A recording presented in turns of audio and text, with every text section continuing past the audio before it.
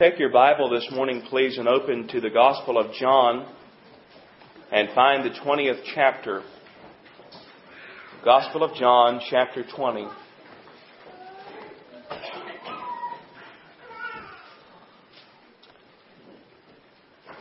Dr. Robert W. Dale was one of Great Britain's leading congregational pastors and theologians.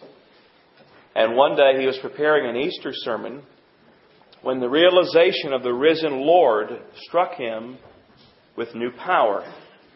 Christ is alive, he said to himself. Alive, alive, alive. He paused and then said, "Can that really be true? Living as really as I myself am?" And he got up from his desk and he began to walk about his study, repeating, "Christ is living.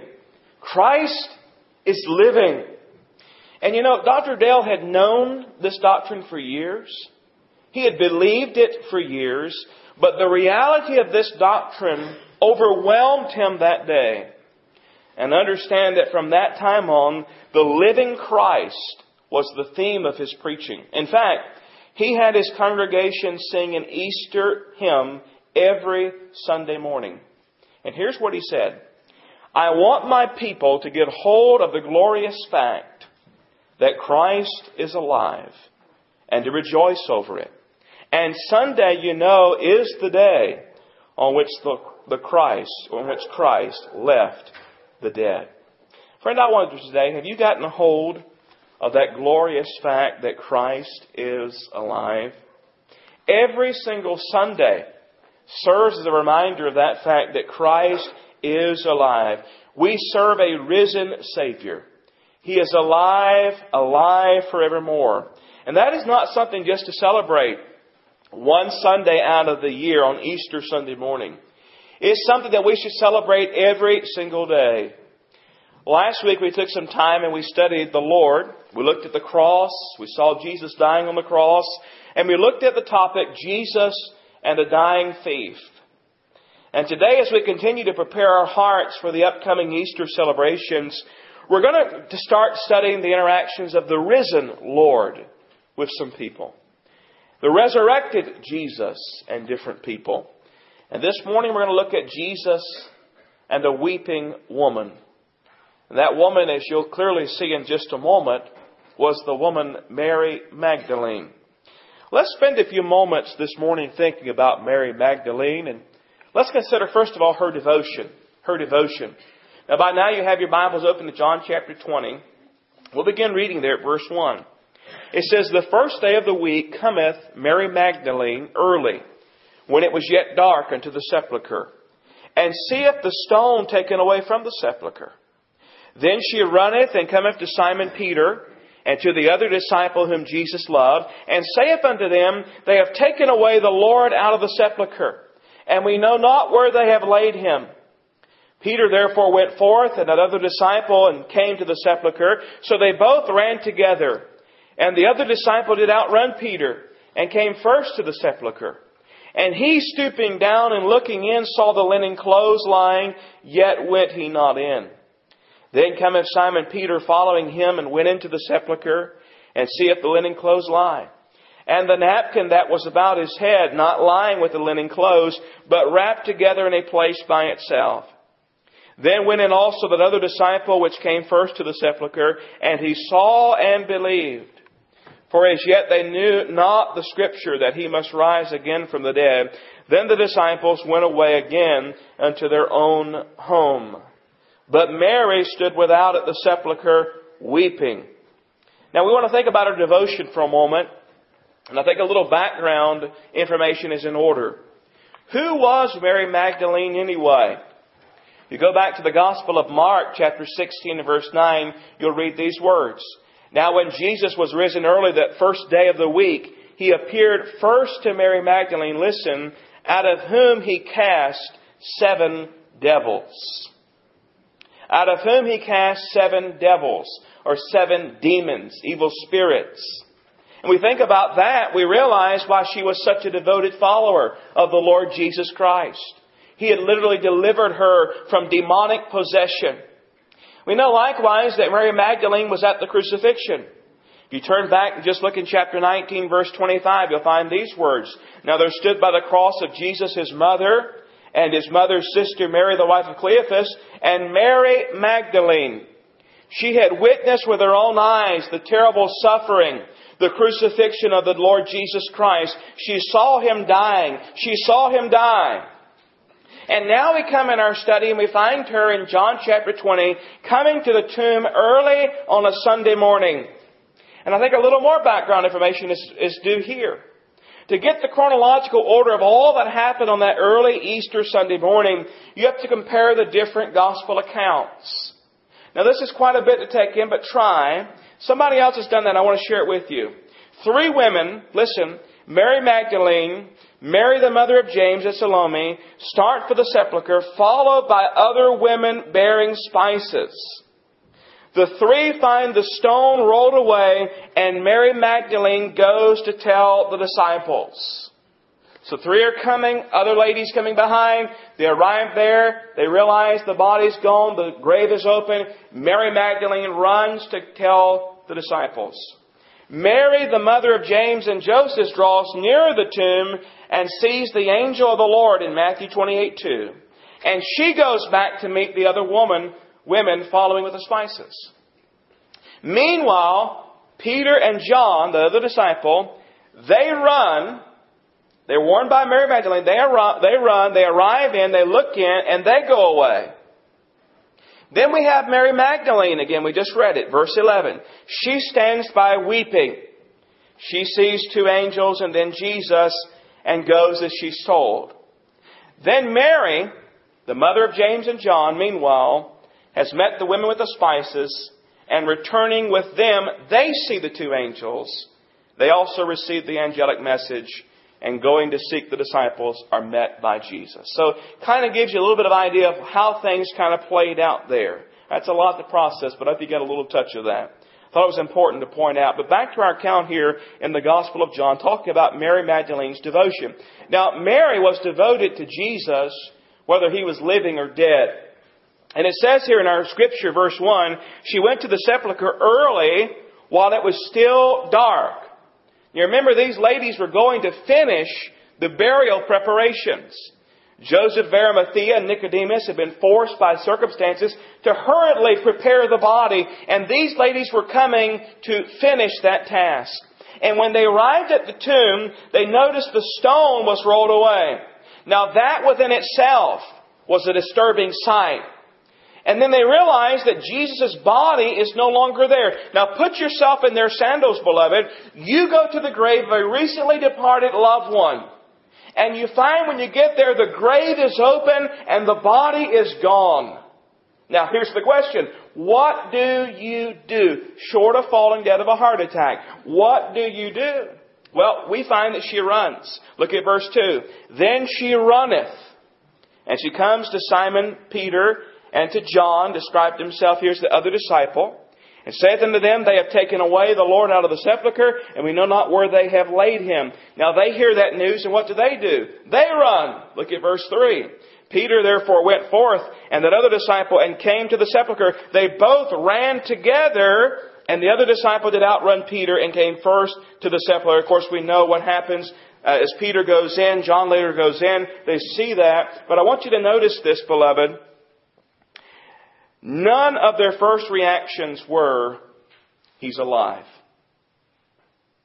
Mary didn't come saying, He's alive. Peter and John didn't say, Oh, that makes sense, He's alive.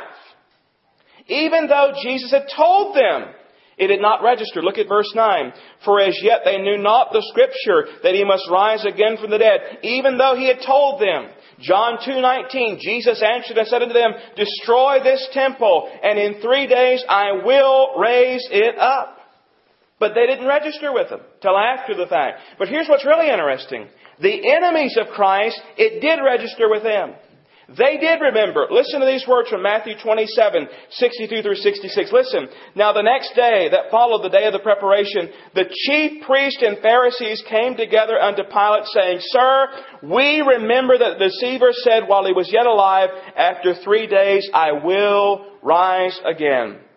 Command therefore that the sepulchre be made sure unto the 3rd day, lest his disciples come by night and steal him away and say unto the people, He is risen from the dead. So the last error shall be worse than the first.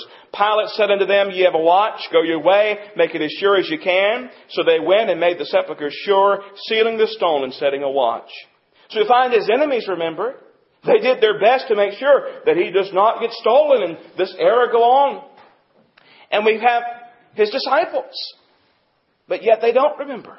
But they did remember after his resurrection. John 2:22 says this, When therefore he had risen from the dead, his disciples remembered that he had said this unto them, and they believed the Scripture and the word which Jesus had said. But their initial reaction was not, He's alive. Mary, still devoted, returns to the tomb. Peter and John have returned, it says there in verse 10, unto their own home. So we see her devotion, but notice her emotion beginning in verse 11. But Mary stood without the sepulchre, weeping. Weeping. Her emotion. She's weeping. She's wailing aloud. And it says, as we continue reading in verse 11, and as she wept, she's still crying, still wailing, still having this emotional outburst here, she stooped down and looked into the sepulchre, and seeth 2 angels in white sitting, the one at the head and the other at the feet where the body of Jesus had lain. Now, she's there weeping and wailing, and she looks in, and this time she sees 2 angels. Verse 13 says, They say unto her, Woman, why weepest thou? She saith unto them, Because they have taken away my Lord, and I know not where they have laid him. They ask her a simple question. Why are you crying? She gives them a simple answer, because they've taken away the Lord. Now, very interesting to note that Mary's response to these angels here. She speaks to them as if they're just normal, everyday people. And perhaps that's exactly what they appeared to be sitting there. But listen, if I ran into anyone while it was dark, in a cemetery, and they're dressed in white, sitting in a tomb, I'd probably not be so casual in my conversation with them. But I find here, she is filled with emotion, she's weeping, she's wailing, and at this point of the conversation, she turns around. Look at verse 14. And when she had thus said, she turned herself back and saw Jesus standing, and knew not that it was Jesus. At this point in the conversation, perhaps she heard something behind her. Or perhaps the angels either stand up or fall down at the presence of the Lord. But she turns to see somebody else that morning. And the Scripture says it was Jesus. Now, she didn't realize it was Jesus. She did not recognize Him. And Jesus asked her some questions. The same question the angels asked her, and also an additional question. Verse 15. Jesus saith unto her, Woman, why weepest thou? Whom seekest thou? He says, Why are you weeping? Who are you looking for? She, supposing him to be the gardener, saith unto him, Sir, if thou hast borne him hence, tell me where thou hast laid him, and I will take him away. She thought she was talking to the gardener. She was instead talking to the creator of the garden, the gardener, her, and the entire universe, the Lord Jesus Christ. She passionately pleads with who she thought was the gardener there in verse 15, saying, If you've taken him away, tell me where, and I'll take care of him. I'll take care of his body. I'll deal with him. And at that point, we have a wonderful, wonderful verse of Scripture. Verse 16 says, Jesus saith unto her, Mary. Mary. One word he speaks. Mary. It says in that verse, she turned herself and saith unto him, Rabboni, which is to say, Master. Do you remember elsewhere Jesus saying these words, beloved? It's in John chapter 10. He says these words. But he that entereth in by the door is the shepherd of the sheep. To him the porter openeth, listen, and the sheep hear his voice. And He calleth His own sheep by name, and leadeth them out. And when He putteth forth His own sheep, He goeth before them, and the sheep follow Him, for they know His voice. The moment that Jesus, even though she did not recognize Him, it perhaps was dark, perhaps she was intentionally kept from seeing who He was, perhaps she was just so overcome with emotion she didn't know, but the moment He speaks her name, she realizes it's Jesus. Rabboni, Master. She instantly knows that. She had gone to that graveyard on that earliest Sunday morning seeking a dead Jesus. Now she'll leave that graveyard having seen and spoken to the living Jesus. Alive, alive, alive, alive forevermore. And we see there a picture of what Proverbs 8:17 says. You know what Proverbs 8:17 says? It says this, I love them that love me, and those that seek me early shall find me. Those that seek me early shall find me. She probably fell to her knees, grasped His feet and ankles, and was worshiping Him, clinging to Him. She had lost Him once. She could not bear to let Him go again. But we find that Jesus says some further words to her. And these might make us scratch our head. But look at what it says in verse 17. Jesus saith unto her, touch me not. For I am not yet ascended unto my Father, but go to my brethren and say unto them, I ascended to my Father and your Father, and to my God and your God. Why did He say, touch me not? I mean, later He'd say, reach in to another disciple. Later we know others would touch Him. Why did He say this? Well, what did He mean by these words? Well, I think we see this thirdly in her deputation. We have her devotion and her emotion. Notice thirdly her deputation. Constable said this, the reason she should release Him was that He had not yet ascended to the Father. He had other work to do first. Only in heaven would it be possible for loving believers such as Mary to maintain contact with Jesus forever. Listen, rather than remaining with Jesus from then on, Mary needed to carry out a mission. She needed to inform the other disciples of Jesus' resurrection.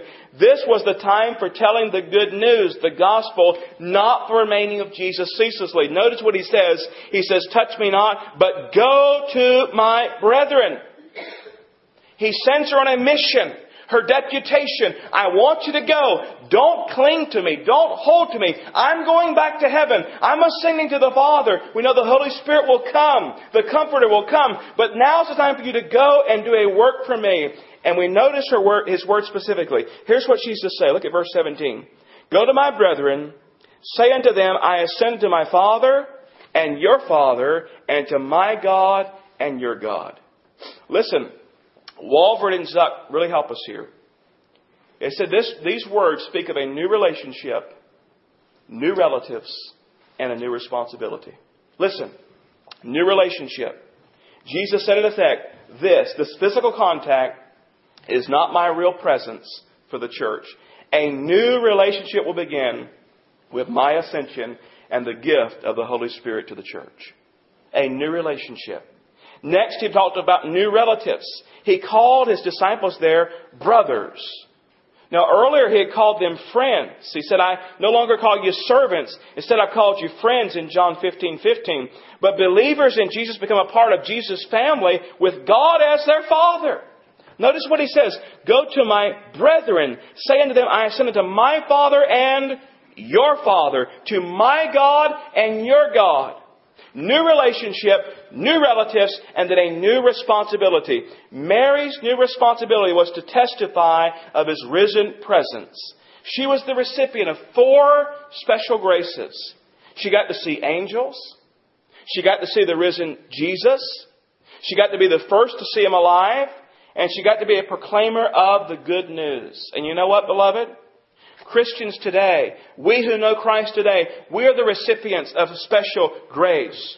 We're given the responsibility to do what? To carry the good news, the gospel of the Lord Jesus Christ to the ends of the earth. We get to go and say, He's alive! He's alive! He's alive forevermore! And because He lives, you can live as well. Verse 18 says, Mary Magdalene came and told the disciples that she had seen the Lord, And they had spoken these things unto her. Mary was obedient to this commissioning. She was obedient to His command. She was obedient to this mission, and she carried this message to the other disciples. Now you've studied this today and you say, well, okay, preacher, now what? So what? What does it mean to us? What do we take from this account today? 3 things real quickly in particular. First of all, we see here again, Jesus lives. Jesus lives. This is not the only time that Jesus showed Himself and appeared after His resurrection. There's no doubt about it. We serve a risen Savior. And because He lives, you and I can live eternally with Him as we trust Him as Savior and Lord. He lives. But I want you to notice likewise, Jesus loves. Jesus loves. I love the way that He tenderly speaks to Mary here. He calls her by name. Do you recognize today, friend, that He knows your name? Jesus Christ knows your name. He loves you. Have you thought about that lately? Several years before His death, a man who was considered to be a great theologian came to the United States for a series of lectures. And at one of these, after a very impressive lecture, a student got up and asked a typical American question. He said, "What is the greatest thought that has ever passed through your mind?" What is the greatest thought that's ever passed through your mind? The aging professor paused, and for a long time he obviously was thinking about his answer. And then he answered that student's question. And with great simplicity, here's what he said. Remember the question. What is the greatest thought that's ever passed through your mind? Here's the answer. He said, Jesus loves me. This I know, for the Bible tells me so. That was his answer. Jesus loves me. This I know, for the Bible tells me so. Do you know that today, friend? Do you know Jesus Christ is your Savior? Do you believe that He died after living a sinless, perfect life, yet He arose again? I like the way Wiersbe put it. He said, historical faith says Christ lives. That's historical faith. But he said, saving faith says Christ lives in me. And there's a world of difference. Do you have saving faith? We're reminded here today, first of all, Jesus lives. Secondly, Jesus loves. But thirdly, Jesus longs for us to go with the gospel. Jesus longs for us to go with the gospel. You say, not this again, preacher. Yes, friend. This again. Surely you've not grown weary in hearing about the Great Commission. Let me ask you a question today. Do you think that Mary, having been commissioned by the Lord Jesus, having been deputized, if you will, with this command of this mission, do you think she casually and slowly brought this message to the disciples? Do you think she said, well, I'm going to drop that down on my to-do list and I'm going to tell them about that next week? Do you think she did that? No. I think she ran. I think she ran with the news that Jesus lives. And she excitedly and passionately told the gospel story. Go and tell. Go and tell. Now, how do we do it? Jesus lives. Or do we say anything at all? Or if you don't have anything to do, maybe Sunday, if you're not busy, if you're not doing anything, maybe you could, you come to church with me, and but only if you're not busy. Okay, that's okay. No problem. Another time. Next year. How about next year? I want to tell you how Jesus changed my life. No, we don't talk about the gospel, do we? We don't talk about our faith, do we? Jesus longs for us to go with the gospel. We need to passionately tell a story. Excited about it. How He changed my life. During his early days of ministry in Japan, Sam Boyles hired a translator to assist in his preaching. And the only translator he could find was a Japanese man teaching English in a nearby high school. And this teacher, this translator, was not a Christian, but he agreed to translate Boyle's sermon. Now, that's a challenge just within itself for you to speak, and then somebody else translate, and then you speak, and then somebody else translates, so forth. And the relationship worked very well through the first few sermons. But it hit a snag when the missionary preached on the resurrection. And Sam Boyle said this, "And on the third day, Jesus arose from the dead." And of course, you stop. And the translator, rather than translating, looks at Boyle and said, "They're never going to believe this. They're never going to believe this." Listen, friend. May we never assume the position of that translator, deciding who and who will not believe the gospel. It's not up to you and me to decide, well, I don't think that he'll believe. I don't think she'll believe. I don't think he'll get it. I don't think she'll get it. Our job is to go and share the good news. Because the Holy Spirit works in a person's heart and life and brings about that conviction and that realization and opens their eyes to the fact they're lost and destined for hell and Jesus Christ took their place. Our job is to go and tell, regardless of how we think they'll respond and regardless of how they do respond. It's not our job to save people. We cannot save people. We don't do the saving. Our job is to tell the story. Just as Mary Magdalene did. As she ran excitedly and hurriedly that day and said, "Jesus is alive. Alive!" And our story today is what? Jesus is alive. And friend, if you've never met Him, He invites you today. "Come unto me, all you that are weary and heavy laden, and I will give you rest. Take my yoke upon you. My burden is easy and light." Have life today in Jesus Christ. And for those who do know Him, those who've already met the Master, those who already know the living Lord of glory as Savior and Lord, your message today is this: go and tell the glorious gospel of the Lord Jesus. Let's pray. Father, we love you, we praise you, we thank you. We thank you that Jesus lives. We thank you that Jesus loves. And we thank you that Jesus longs for us to share that story. I don't know why you chose us, Father. We're weak and we fail and we falter, but yet we can go and tell because we've experienced it.